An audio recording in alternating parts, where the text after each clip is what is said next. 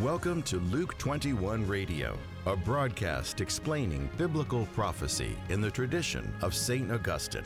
And now, from Greenville, South Carolina, here's your host, Steve Wood. Hello, this is Steve Wood, and welcome to Luke 21 Radio. We're continuing our study in the book of Revelation, and today we are in chapter 16, a big chapter. It continues describing the 7 bowl judgments that we first learned about last time in Revelation 15, and it leads up to the very famous Battle of Armageddon. Let me start by reading the first verse of Revelation 16. Then I heard a loud voice from the temple telling the 7 angels, "Go and pour out on the earth the 7 bowls of the wrath of God." You know, many modern folks have a hard time with the idea of God's wrath. I've heard people say, well, I don't believe in a God who judges. I just want you to know that God's existence and his character is not dependent upon what you may believe or disbelieve. It's very clear. It's very clear in this first verse of Revelation 16. There are 7 bowls these angels are going to pour out on earth full of the wrath of God. Other people say, I just don't want to hear about it. And that includes people listening to Catholic radio and watching Catholic TV. They may not want to hear about these things. Or, lo and behold, a priest should preach a homily about God who will actually judge at the end of time. And they'll write a letter, "Dear Bishop, please get rid of this horrible priest who dares to speak to us of God's judgment." No, that priest should be complimented and thanked because we do need to be warned. And that's what Revelation chapter 16 is doing. And these aren't myths. These aren't hyperboles. This is the wrath of God from the one who created the universe with his word is now pouring out his wrath on earth.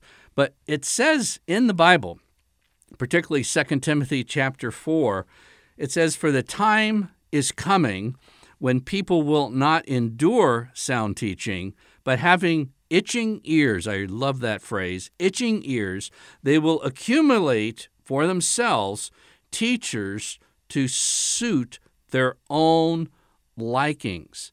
And it's a dangerous thing to have all the channels at your disposal, to have your favorite teacher. You know, you need to really be willing to listen to things that are hard to take. And the idea that God would judge at the end of time is hard to take. You know, one of the most famous accounts, historical accounts, in all of the Bible that's well known by everyone from people in their 90s to children 5 years old. And I'm talking about Noah's flood. And, you know, really, Noah's flood is generally regarded as a rated G story. And we have, for kids, Ark toys, a little plastic boat filled with smiling animals, kind of like a happy floating zoo. But in reality, the flood is R-rated for violence. And if you think of it, in the flood, and I know people today don't like capital punishment, but in the flood, God carried out capital punishment on every living person on earth except for 8 people who happened to be in the ark. And there's widely varying estimates, but on the low end, I've seen estimates of a few 100 million people that would have been alive then that were all experiencing the wrath of God. And you don't want to say, I don't want to hear about this. I don't want to believe in a God who judges, because Jesus said, as it was in the days of Noah, everybody blew off the warnings, so shall it be in the days of the coming of the Son of Man. And, you know, I have in front of me a short piece from St. Faustina, and she says this: "I am writing this at the command of God, so that no soul may find an excuse by saying, there is no hell, or that nobody has ever been there, or so no one can say what it is like. I, Sister Faustina, by the order of God, have visited the abysses of hell so that I might tell souls about it and testify to its existence. What I have written is but a pale shadow of the things I saw. But I noticed one thing, that most of the souls there are those who disbelieved that there is a hell. Most of the souls in hell disbelieved in its reality. They didn't want to hear about it. They didn't want to hear about God who would judge in wrath. There comes a time God is patient. God is merciful. God is forgiving. God is loving. Anyone for anything will forgive you if you turn from your sin. But there comes a time, 2 times actually, one at the end of your life, which you don't know when it will end, and 2 at the end of time. And that judgment is very real, and it's as real as the flood that brought about capital punishment on those in the whole world. It's as real as what we're reading about in the book of Revelation. Now, I'm going to skip to the 6th bowl because a lot of the first bowls are very similar to the trumpet judgments, which we've covered. They're simply more intense. Rather than a third of the waters being polluted, all of the waters being polluted, that type of thing. But the 6th bowl is particularly concerning to me, particularly at this point in our history. And if you're still reading newspapers or reading it on your tablet, this is actually current events. Let me start in verse 12 of Revelation 16. The 6th angel poured out his bowl on the great river Euphrates, and its water was dried up to prepare the way for the kings from the east. And I saw issuing from the mouth of the dragon, that's Satan, and from the mouth of the beast, that's the Antichrist, and from the mouth of the false prophet, 3 foul spirits like frogs. They are demonic spirits, performing signs, who go abroad to the kings of the whole world to assemble them for battle on the great day of God Almighty. Lo, I am coming like a thief. Blessed is he who is awake, keeping his garments that he may not go naked and be seen exposed. And they assembled them at the place which is called in Hebrew Armageddon. Now, here's my concern. It's a call to war that comes straight from Satan, the Antichrist, and the false prophet, and demonic spirits that go out to gather the kings of the earth to battle. And that final battle in Hebrew is Armageddon, and we're going to do a special series on that so you know exactly what we're talking about here. But there's a key geographic marker for the region of the world where this is going to take place. It's the Euphrates River. Now, let me tell you 3 countries that border the Euphrates River: Turkey, Syria, and Iraq. And being an American, it doesn't escape me that the United States is directly involved in all 3 countries. Turkey, we have bases in. Syria, we're fighting a war with airplanes flying around, with Russian airplanes, U.S. airplanes. I think the French have a few. Iran is bringing in some missiles, and the Russians are bringing in some new missiles. And this is exactly where the book, and I'm not saying this is that, but this is why I'm concerned. And not only that, right next to this area, again, Turkey, Syria, and Iraq border the Euphrates River, but in the same region, you have Iran, that some in the United States want to go to war with rather soon, Saudi Arabia, Kuwait, and Jordan.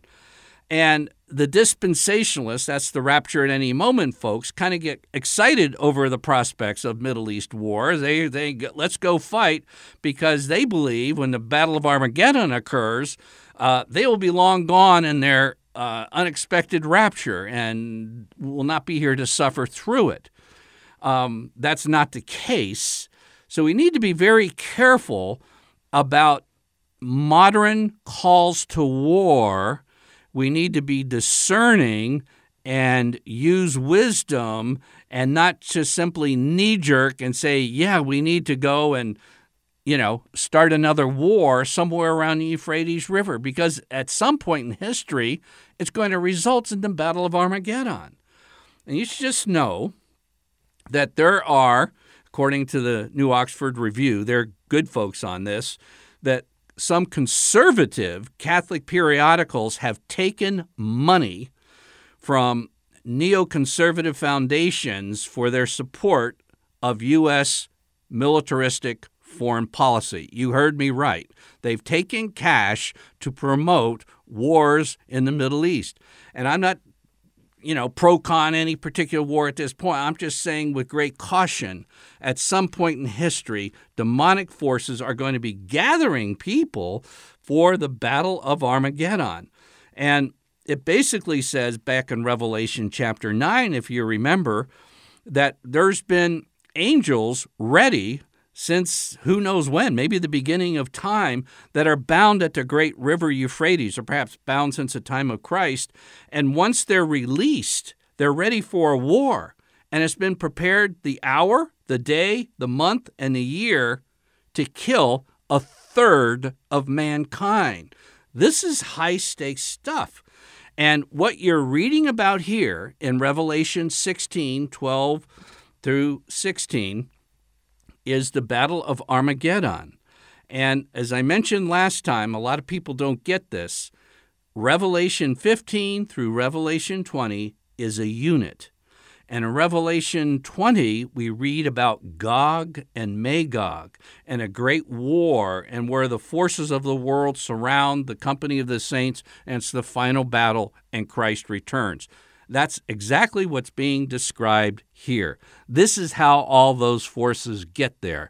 It's these demonic spirits go out from Satan, the Antichrist, and the false prophet.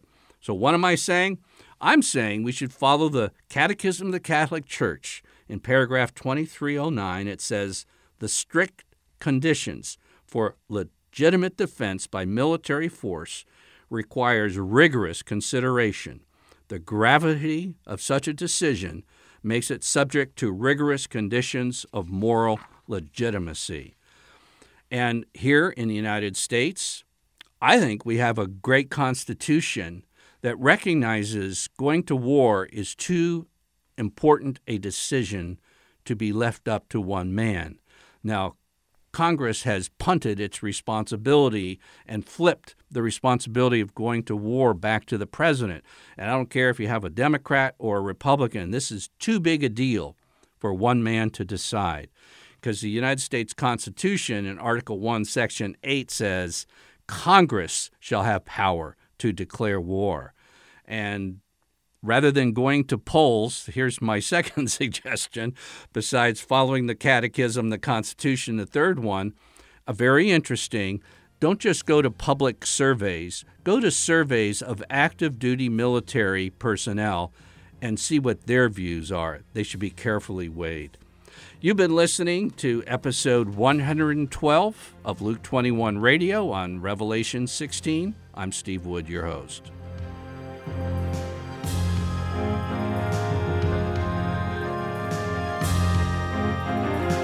Luke 21 is a radio outreach of Family Life Center International. To learn more about biblical prophecy and to order copies of Luke 21 broadcasts, visit us online at luke21.com.